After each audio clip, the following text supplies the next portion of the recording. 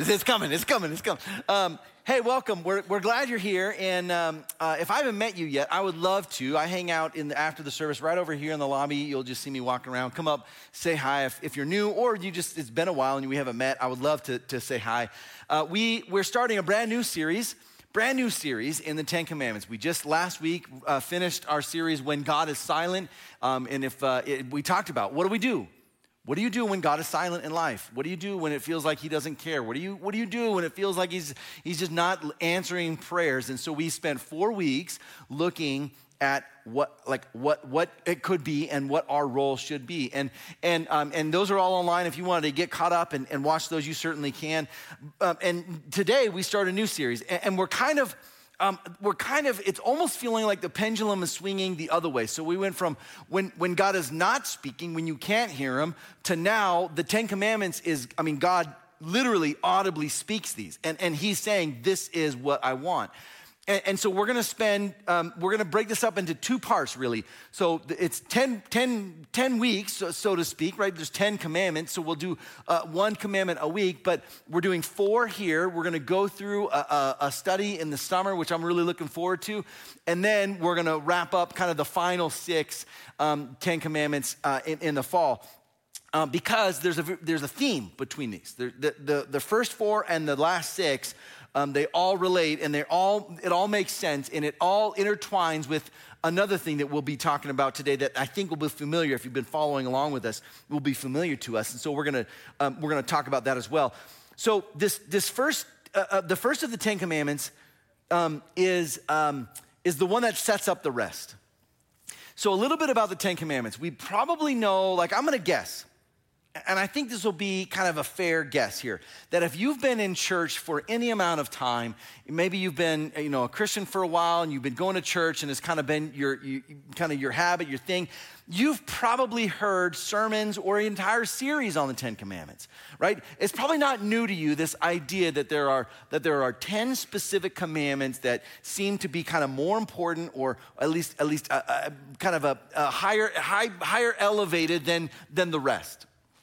But I'm also going to guess, the angle we're approaching this from is a little different. So we're not going over necessarily what the 10 Commandments are and why you should do them and why they're important. And plenty of people have. What we're looking at is kind of the underneath that, the layer underneath the commandment, to say, but what does this commandment tell us about God? And how does this commandment reveal to us some of God's character and God's heart? Why is it? Of anything God could ask or command or want for his people, why did he pick these? Why did he pick these 10? What is it about these 10 that are legitimately, literally closer to God's heart and concern than the rest? There are 613 laws or commandments in the Old Testament, and these 10 move to the top. So what is it about God that these show us insight into who he is and to why he cares so much? So as we go through this series, what we'll be looking at is the commandment, but also, what does this teach us about him? How can we get to know him more through each of these commandments? This first one is about worship. There's a non-Christian novelist who famously said this. This was shortly actually before he took his own life. His name was David Foster Wallace, not a believer at all. And here's what he says, okay? This is a non-Christian. Here's what he says. There is no such thing as not worshiping. Everybody worships. The only choice we get is what to worship. This was not a religious guy. This was not someone who had a church, was into church. He speaks this at a kind of a commencement speech at a graduation, to the shock of many, but also became one of a very memorable one, because he goes on to talk about why this happens, that everyone worships, including himself, not as a Christian. The question we're going to be dealing with today is worship, but from God's perspective, this first commandment almost feels like, oh, we can just skip this over.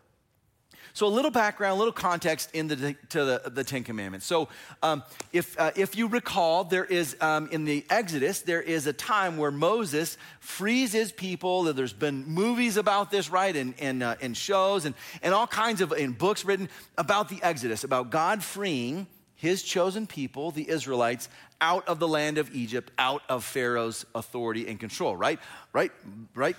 Pharaoh, let my people go. The whole Moses thing, right? There's movies about this, and they keep remaking them, and they seem to be getting like worse and worse and worse every time they remake one. But like it's like a thing in culture, like, oh, this is a big moment. Okay, that has happened. Now, God's people, these Israelites, are now sort of on their own for the first time ever in their life. In fact, the first time in their parents' life and in their parents' life. Hundreds of years they've been enslaved and in control, being controlled by the Egyptians and Pharaoh. And now they're free and they don't know what to do. They've never been free. They've literally never had the opportunity or even the training on how to make a decision, how to decide where to go or what to do or when we should be where, because they were dictated their entire lives. Here's where you'll work, here's where you'll go, here's what you'll do, here's when you'll wake up, here's when you'll go to sleep, and now they're free. So they've been spending about 3 months at the base of Mount Sinai, this mountain in kind of the peninsula there, and they're just waiting. And all they know to do is to listen to whoever's in charge. And it just so happens that another guy is in charge, and his name is Moses. And if you're gonna have a guy in charge, Moses is the guy, right? Moses is the guy. So they're listening to him, whatever he says. Whatever you say, man, whatever you say goes. 3 months now, they've been kind of camping out, just waiting, just living life, but also trying to figure this out. And they don't have a society. They don't have a governance structure of any kind. They don't have systems. There's no voting. There's no elected officials. There's nothing. There's no laws. There's no rules. There's literally nothing. They're creating a new culture in society and a new nation. It's here we find ourselves that Moses goes up to Mount Sinai and he gets the 10 commandments. He gets all of these commandments, but these 10 are special and they're different because they're dictated like an audible voice from God, and he actually like carves them in the stone, these tablets. God does it. The rest Moses has to kind of write down and dictate. These 10, God does. These are the 10, right? These are a big deal. So these 10 then are elevated much more than sort of the rest of the laws, kind of the Old Testament, and for good reason. It's here we find the first commandment, the first one, right out the gate. Here it is, commandment number 1. You shall have no other gods before me. This is the beginning of Hebrew society, post-Egypt. And what they're experiencing now is a society with new rules. Think of the 10 commandments as their sort of declaration of independence. This is kind of the first document, so to speak, literally written on tablets to say this is now what makes us unique and different and makes us our own people. These 10 commandments. These are a big deal. Here's what it says, Exodus chapter 20, verse 2. God is speaking to Moses and he says, these are the 10 commandments I'm gonna give my people. He starts by saying this, I am the Lord your God who brought you out of Egypt, out of the land of slavery. He says 2 things. First, I am the Lord. And anytime you see Lord in all caps, L-O-R-D, it doesn't just mean like Lord, like when you think of, oh, yes, Lord, like whatever. It doesn't mean that. It's actually God's proper name. The word in Hebrew, we think, is best pronounced Yahweh. It's 4 Hebrew letters. It's called the Tetragrammaton. Okay, did you write that down? All right, there will be a quiz later, right? It's the very specific name that God gives. It's when Moses says, like, he says, hey, I want you to go. God says, I want you to go talk to Pharaoh. And he's like, okay, but they're not going to believe me because I'm just a guy. Who should I say sent me? And God himself says, tell them Yahweh sent you, which literally means I am, or I exist, or I am the one who is, or I am to be. So he says, tell them existence sent you. It's like, okay, that is a cool name. That name is Yahweh. And whenever it's written in the Bible as capital L-O-D-R, that's the name. So God himself is saying, I am Yahweh, your God. That's my name. Remember who I am, and remember what I've done for you. I brought you. I'm the one who brought you out of Egypt, the land of slavery. So, this is my name, and I did this for you. You are my people. Now, let me tell you how you're going to live. Verse 3, here it is. You shall have no other gods before me. First commandment, right out the gate. Now, we read this, and we say, okay, that's fair. Next. Because we think, I don't have any gods or false gods. I don't have any idols set up in my home to worship. This really doesn't apply to me at all. Let's go to the next one. And man, listen, it would be so wrong, so easy, but so wrong to do that. Because this command, this one is the one that sets the foundation for the rest. This is the first one for a reason. Like when we think of our Constitution, and we have these things called amendments, right? We have the First Amendment, Second Amendment, all the way through. Okay, the reason they're in that order is because they're foundational. The First Amendment sets up one of the most prized kind of factors of our society, and that is freedom. And it's you take that away, and the rest almost they kind of like a house of cards, it all falls. It's set up on freedom. Okay, this first commandment sets up the rest of the commandments. This is that important. One pastor says this: idolatry is not about worshiping a statue or an image, but it's giving supreme value or importance to anything other than God. Arthur Pink, a famed commentary writer, he says this: idolatry is the sin of valuing anything more than God. Oswald Chambers says this: idolatry is the worship of self, for it exalts our desires and preferences above the will of God. Tim Keller, maybe one of my favorite kind of current kind of pastors, commentators, thought leaders in the Christian community, he says this: idolatry is an attempt to find security and happiness in something other than God. It's not about idols, like creating these little figurines that we worship, but putting anything in the place that God is or should be. Dietrich Bonhoeffer, he says this: idolatry is the transformation of something into a God that is not God. Matt Chandler, another kind of current day pastor commentator, he writes this: idolatry is loving anything more than God and thinking that it can satisfy us more than God. Charles Spurgeon, the great preacher, he says this: idolatry is the spiritual adultery of the heart. And then Sinclair Ferguson, he writes this: idolatry is not merely a sin. It is the sin. It's not one of many, it's the sin. It's the one, essentially, that all the others flow out of.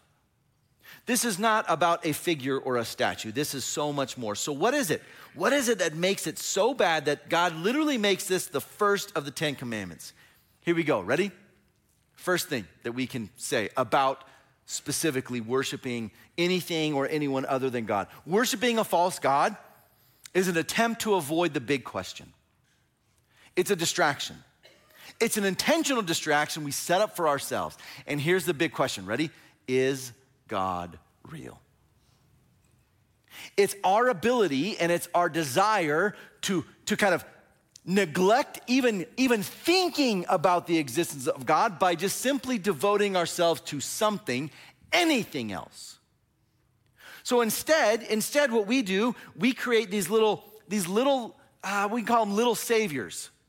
Things that we think are gonna save us. That we are gonna worship in place of him because, listen, this is true.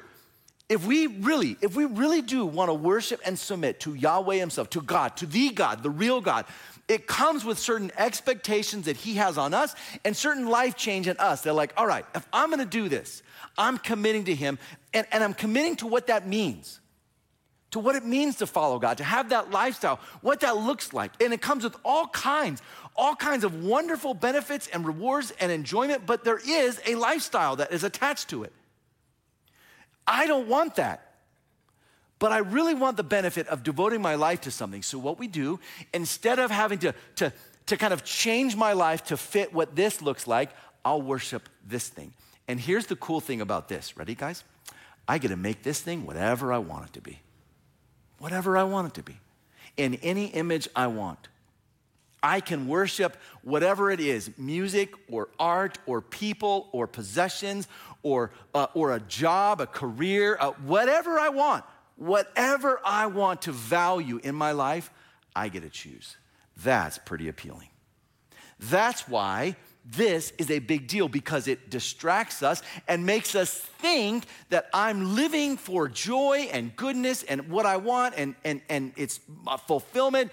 And what I'm doing is I'm ignoring the real question of, but is there really a God? Because if there is, listen, if there is a God, we should probably get to know something about him. If there is a God, there might be some things he wants from us, and there might be consequences for not following him. I should probably try to find those. I should try to figure this out. Instead, what we do is we set up things for ourselves to circumvent God and still kind of get the benefits of still being able to worship something we create. Psalm 115, verse 4, it says this: "But their idols are silver and gold made by human hands. They have mouths but cannot speak, eyes but cannot see. They have ears but cannot hear, noses but cannot smell. They have hands but they cannot feel, feet but cannot walk, nor can they utter a sound with their throats." And then God says this: "Those who make them will be like them, and so will all who trust in them." There's a warning here at the end, and the warning is this: listen, if you worship anything that isn't God himself, it will end with emptiness and eventually destruction. And God himself says, listen, these things you set up to worship are actually going to be your undoing. The same author, this non-Christian author, David Foster Wallace, he goes on in this speech as he talks about everyone worships, we just get to choose what we worship. He goes on to say this: pretty much anything else you worship will eat you alive. If you worship money and things, if they are where you tap the real meaning in life, then you will never have enough. Never feel you have enough. You will, if it's money, you'll never have enough money. He says, worship your body and beauty, and you'll always, ready? You'll always feel ugly.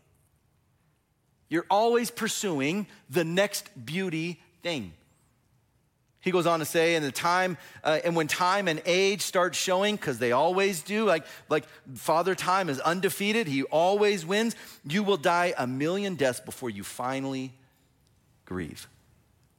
Worship power, and you will end up feeling weak and afraid, and you will need even more power over others to numb you to your own fear. Worship your intellect, being seen as smart, and you will end up feeling, he says, stupid and a fraud, always feeling on the verge of being found out. But the insidious thing about these forms of worship, he says, is they're unconscious. He calls them, they are our default setting. Our default is to worship. We were created to worship. And if it's not him, then it's anything else we want. And what he says, this is a non-Christian who gets it.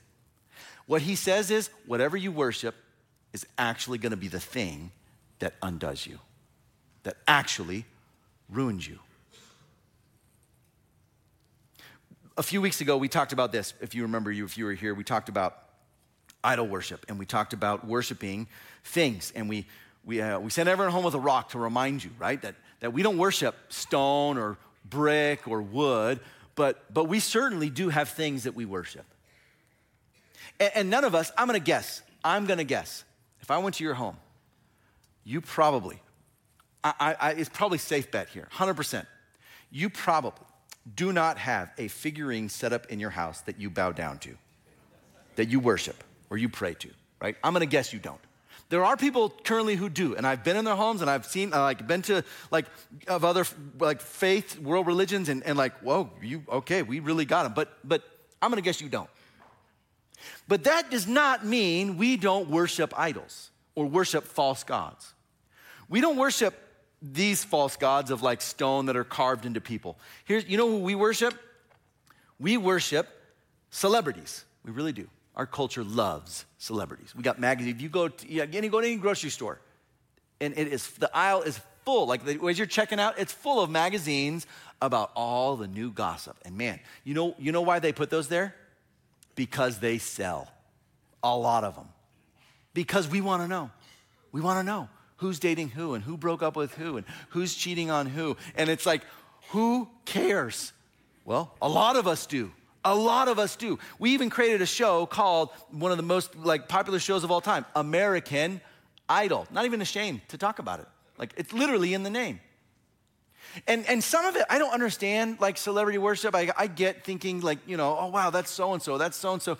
And that's, okay, that's interesting. But I think some of it might be this. Some of it might be when you drive past a car accident, you just got to see it. And you're looking at the lives of people going, they are such a mess. I feel pretty good about myself. And maybe that's some of the allure, or maybe it's sort of the we really do deep down envy. Man, but if I could have their lifestyle, if I could have their money or their fame or their talent or their appeal, or man, we really do worship celebrities. Or this, I don't really struggle with worshiping celebrities. This next one, if there's one that's gonna get me, it's this one. Sports figures. Did someone already say that? I thought I just heard it. How dare you call out my sin in front of everyone else?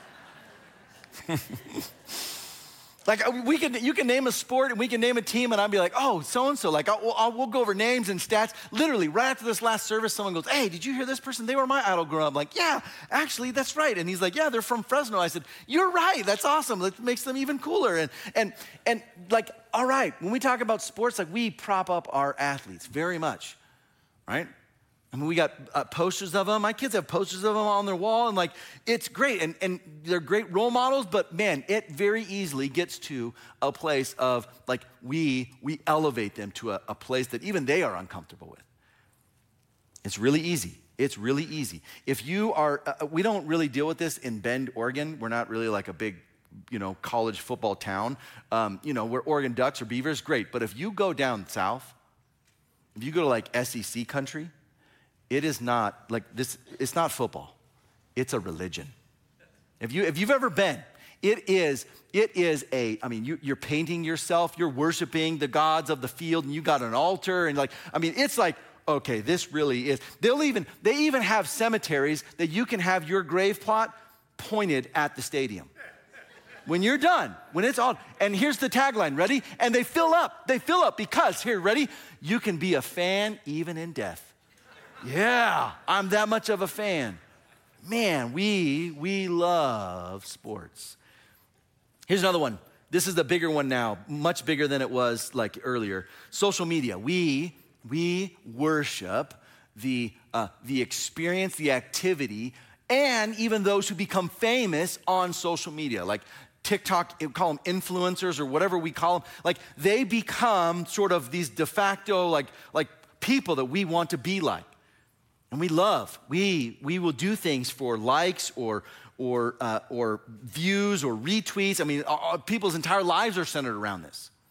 This is so weird for me. This is, for younger generations, this is true. This is your life because you've never not known this.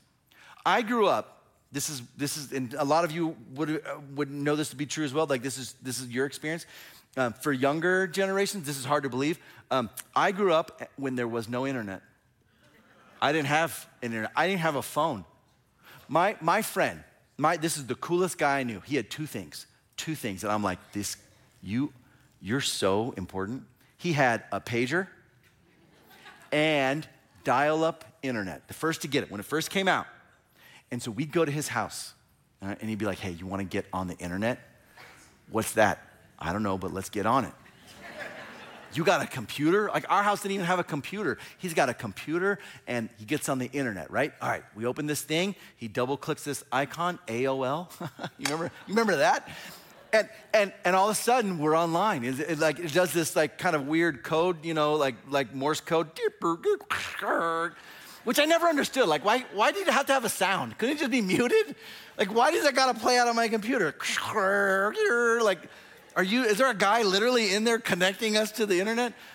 And so we get online. He's like, all right, we're online. Like, what do we do? I don't know. What do you want to do? What can you do? Do you know what you did in the earliest forums? You can only do one thing. Chat rooms. You get on a chat room, you remember it's like instant messenger, and you'd be finding complete strangers and talking to them. Meanwhile, there's people in the room you're with, and you're like, I'm not talking to you. I'm gonna type to this person who I'll never meet, I don't even care about, but like, what are you doing? What do you like to do for fun? That's crazy. You're like, what is going on? But so we're doing this going, they're responding, this is a real person. And then his mom would get on the phone. Remember this? You get on the phone, someone gets on the phone to make a call, boom, drops us off the internet mid-conversation. We're doing this whole thing. And like, Mom, get off the phone. That was us. That was like my upbringing, like our introduction to internet. Now, listen, that sounds like a different world, right? Today, like that seems crazy that was internet. That was the epitome of new technology was that. Because today, internet is everywhere. Internet is going through us right now, like Wi-Fi. Right now, your phone is connected to the internet right now, following you, spying on you, telling the government everything. No. We joke, but that's probably true. We worship at the altar of media technological advance, especially social media, and pursuing, like presenting our lives perfectly for everyone else, for the likes and the views. Man, we worship money, right? Another rock. We worship money. We really do think money will fix everything for us. Here's how we know this to be true. Okay, ready? Don't raise your hand. I'm gonna ask you a question. Don't raise your hand unless you really want to, but people might judge you. If I could say this, hey, no questions asked, I'll give you $20,000. Could that help you right now? Right? You'd be like, what? Wait, for me?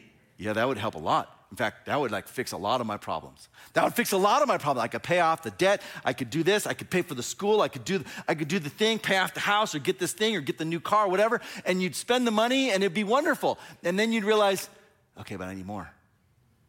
That wasn't enough. That really didn't fix everything. You got any more money? Oh.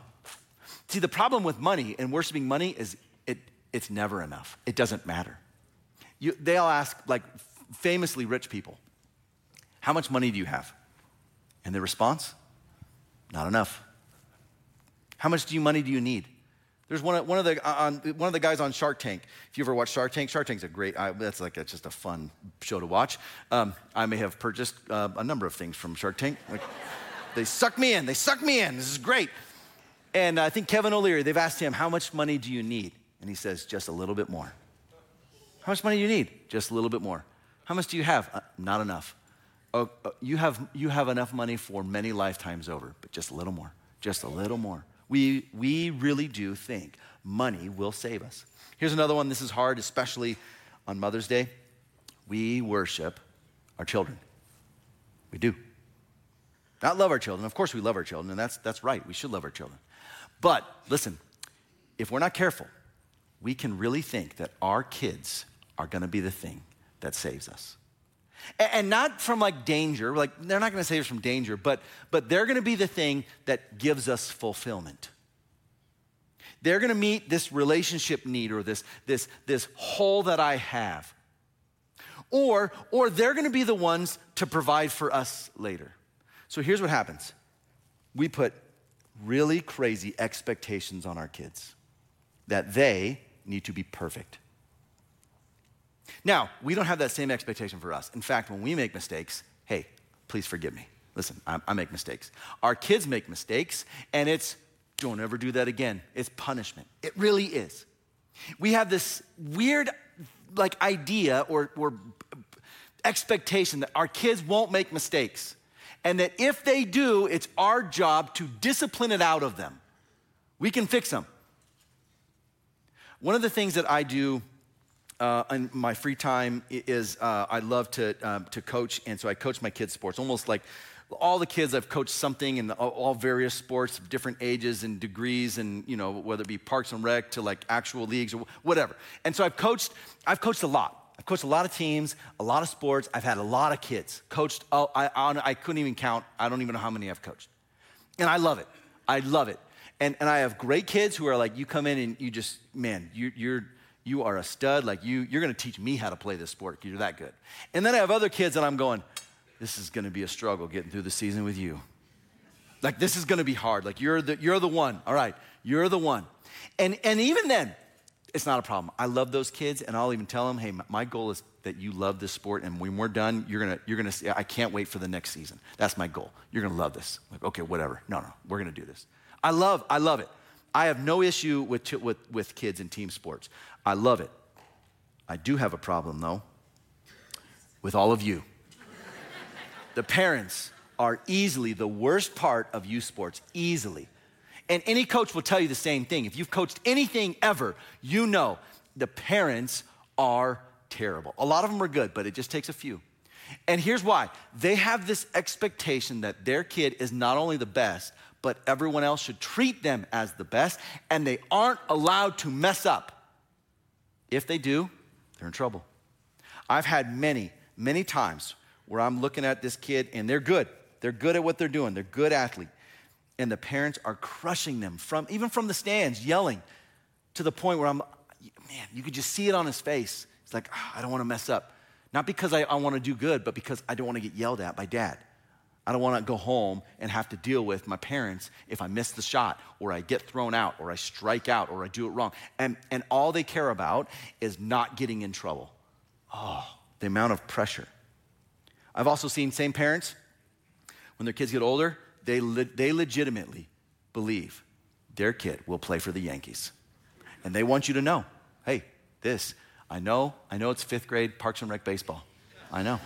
But listen, this is the first step of many to him buying me a house.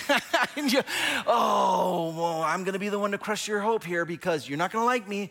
And there are, I know them by name that they really think their kid is going to be the one to go off and to save them. And they're investing in their kid. And think of all the pressure on their kid, especially when you get to high school, the pressure to become a college athlete and then to go pro and then to make money.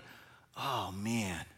We put so much on our children to these expectations that we have for them of what we want their lives to be like.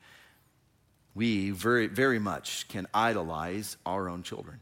We worship or idolize success or control. And whatever your flavor is, ready? Your heart is built to worship and you're good at it.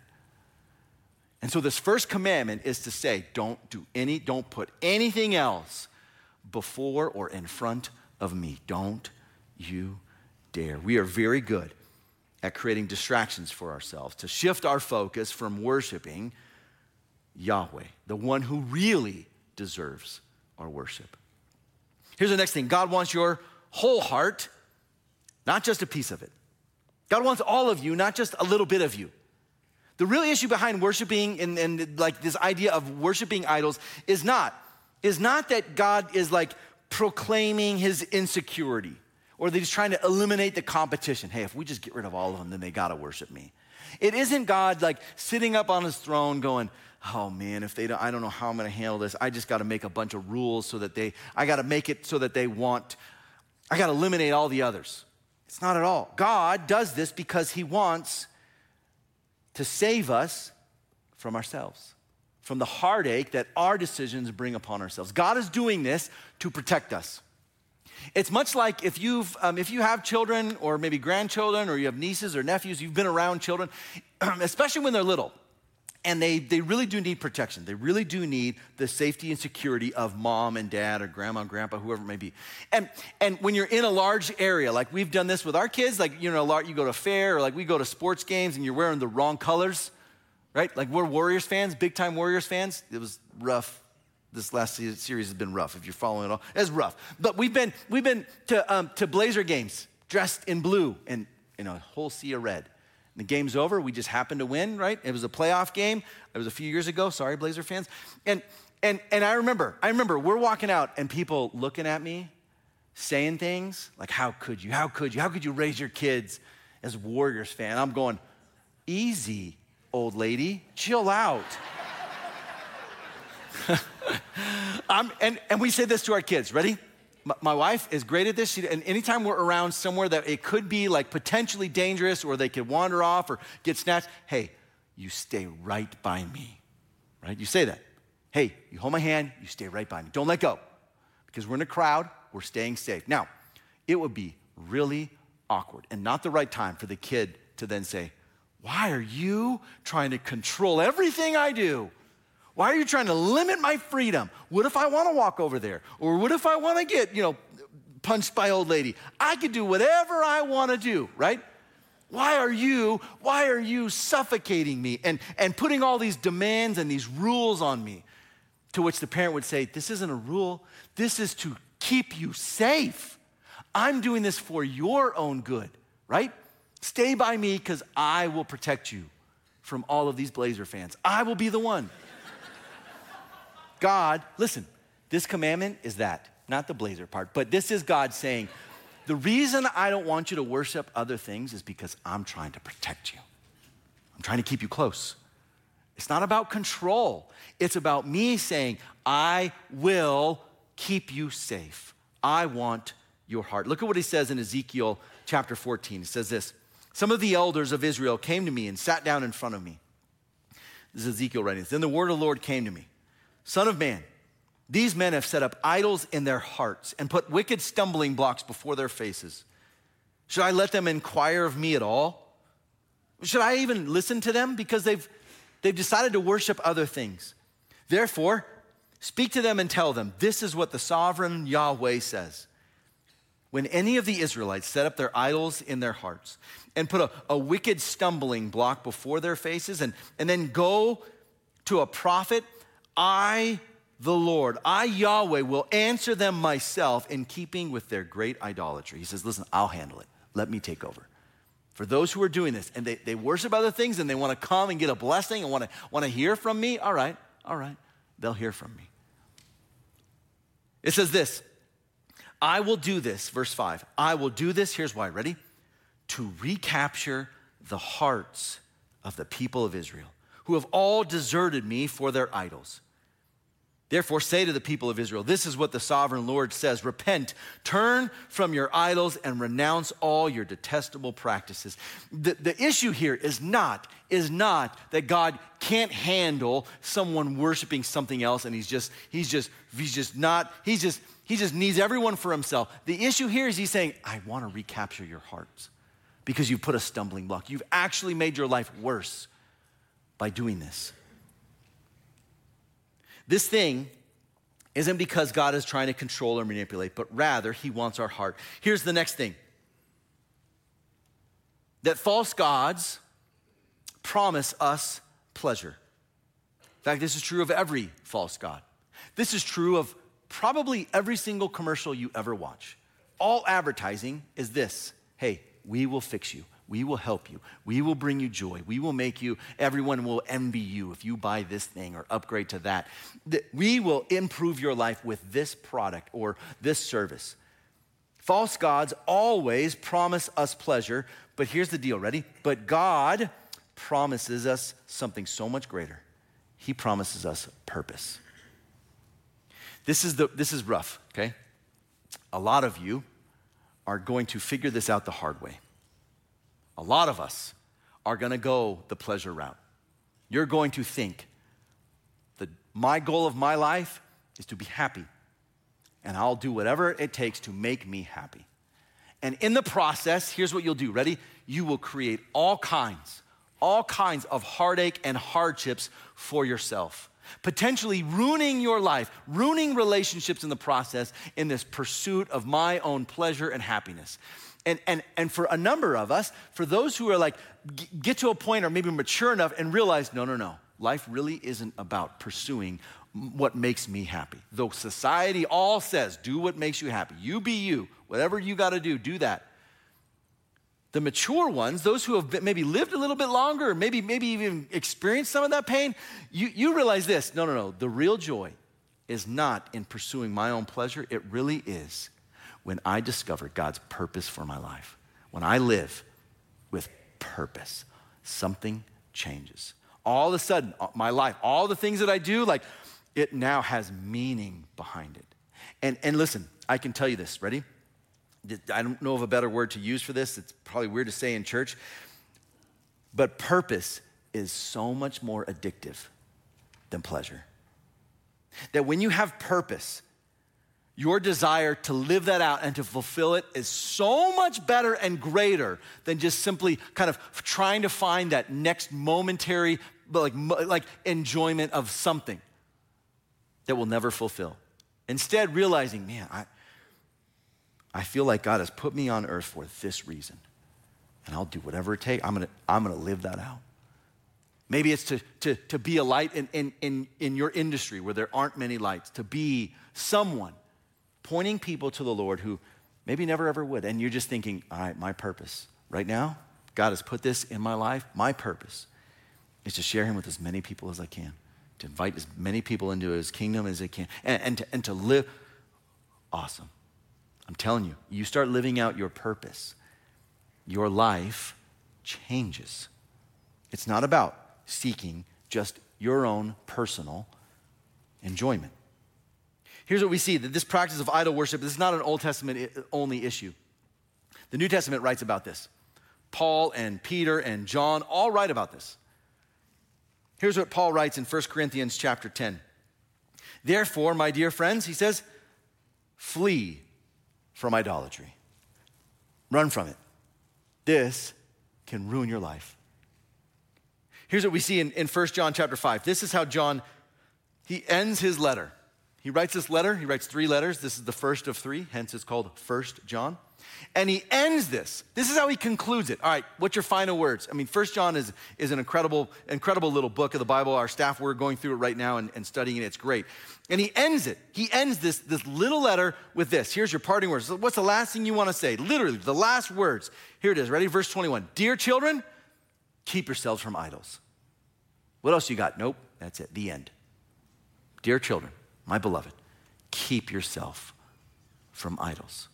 It's that important for him. And as the church is starting out, he's like, don't do it. Don't worship anything else. Paul writes this in 1 Corinthians, for those who are pursuing pleasure at all costs, he says this, flee from sexual immorality. All other sins a person commits are outside of the body, but whoever sins sexually sins against their own body. And then here's why he gives why. You're going like, okay, what does it have to do with idol worship? All right, here it comes. Ready? He says this, do you not know that your bodies are temples of the Holy Spirit who is in you, whom you receive from God? Don't you know that your body is literally a temple built for worship? That was the reason for the temple, was you would come and that's where you would worship Yahweh. And he says, don't you know that you are a temple now? Your body is a temple. Why? Why would you do anything else but worship God with it? Why would you sin against other people, but then sin against yourself? Why would you do this? Your bodies are temples. He says this, you are not your own. Ready? This is the hard truth. You don't belong to yourself now. If you are a follower of Jesus, here's what he says. You were bought at a price. And that price was paid in blood on a cross. And now you've given your life to the Lord. And so he now is in charge.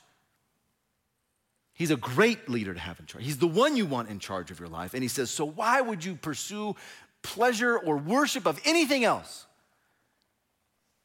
Your body's a temple made to worship. He ends by saying, therefore, honor God with your bodies. Honor God with yourselves. Worship God with all of yourself. Here's what we could say. Ready? Instead of pursuing the pleasures that overpromise and underdeliver, we should start living for God's purpose. Here it is. Ready? If you remember one thing. Don't worship what you want. Worship the one who wants you. Don't worship what you want. That's easy. And everybody does it. And in doing so, you're avoiding the real issue of who God is. Instead, decide, I'm going to worship this one who wants me more than anything else, who literally died to pay for my sins, to purchase me so I could be with him. How do I do this? I'm so glad you asked. Ready? Here it comes. The answer is found in Deuteronomy chapter 6. This is going to feel very familiar. Hear, O Israel, the Lord our God, the Lord is one. Love the Lord your God with all your heart and with all your soul and with all your strength.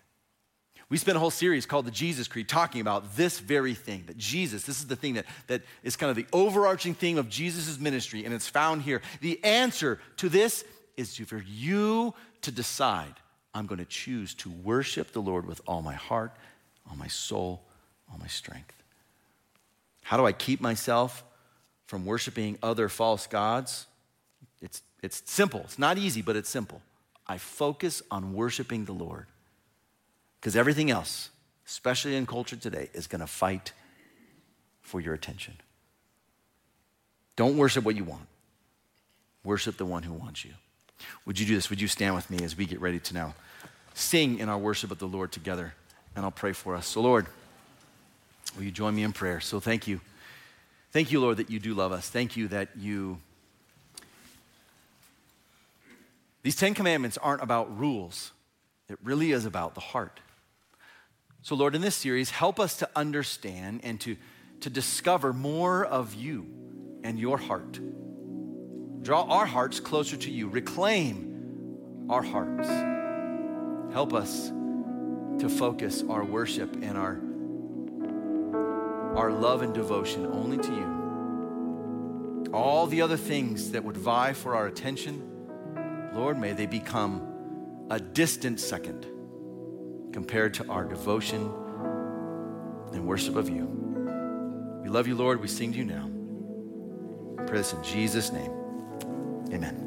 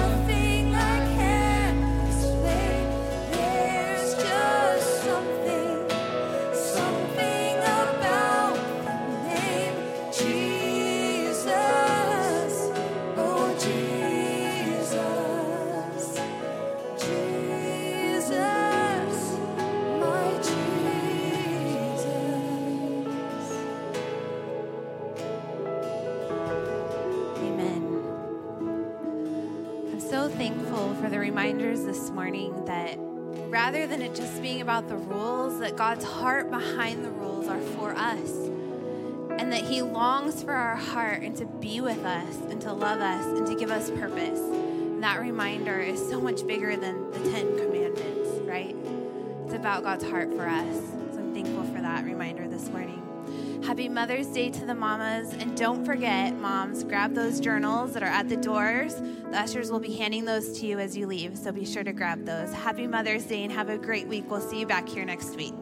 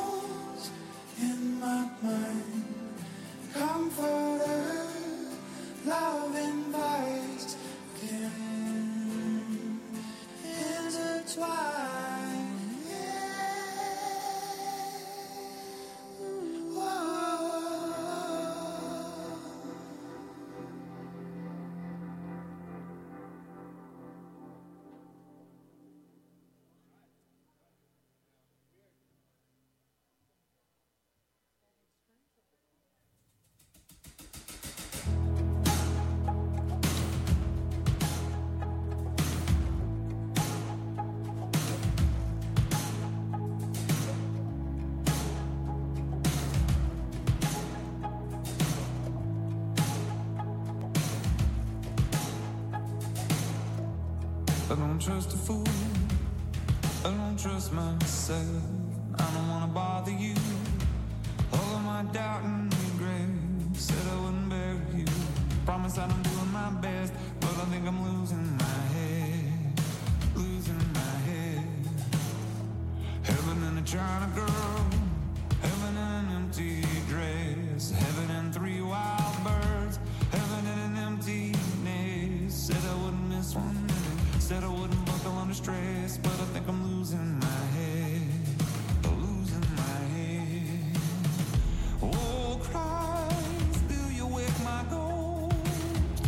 Oh, sometimes it seems impossible. Did you give your body up to forge my trust? Did you give your body up just to suffer for my savage love?